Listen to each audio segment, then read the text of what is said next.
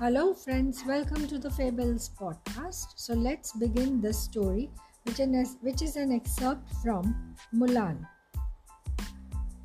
The name of the story is Looks Can Be Deceiving. Yao, Ling, and Shenpu missed Mulan. They had become friends in the army. Even though, when they had first met her, Mulan was disguised as a young man. They forgave her for tricking them because Mulan went on to bravely save China from Shan Yu and the rest of the Huns. Mulan was famous. Even the emperor himself had bowed to her. Now her three friends decided they would go to her village and follow Mulan in whatever adventure she might embark on next. But what if Shan Yu is seeking revenge? Ling said. He might be looking for us. After all, we did help Mulan defeat him. Yao thought they should disguise themselves. So the friends donned kimonos, wigs, and makeup and set out for Mulan's village looking like a trio of women. But when they arrived, the matchmaker instantly approached them. And who would you lovely ladies be? She asked. The matchmaker was desperate. There weren't many single women in the village, and she had a list of bachelors a mile long to marry off. Visitors from far away, said Shenpu, speaking in a high voice. And are you unmarried ladies? The matchmaker asked. Ling said, we are all unmarried. All right.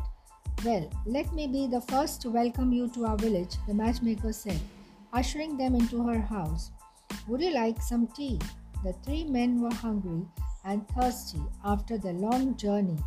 They didn't realize the matchmaker wanted to see if they would make suitable wives. Perhaps you would like to pour, she asked Yao. He tried to remember the way his mother served tea at home. Yao set out the cups and poured on continuously as daintily as he could. Cookie, the pleased matchmaker asked, Shenpu holding out a plate. Shenpu resisted the urge to grab a fistful of cookies.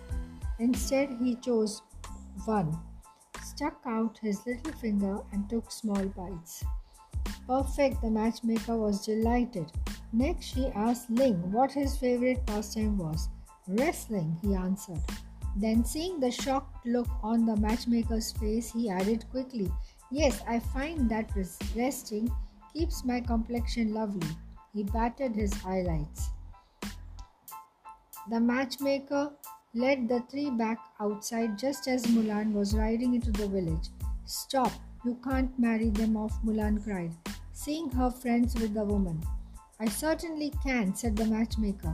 Unlike you, Mulan, these three are real ladies. So friends, I hope you enjoyed listening to this excerpt from Mulan, which was called Looks Can Be Deceiving. We'll meet again very soon with a new story. Happy listening till then.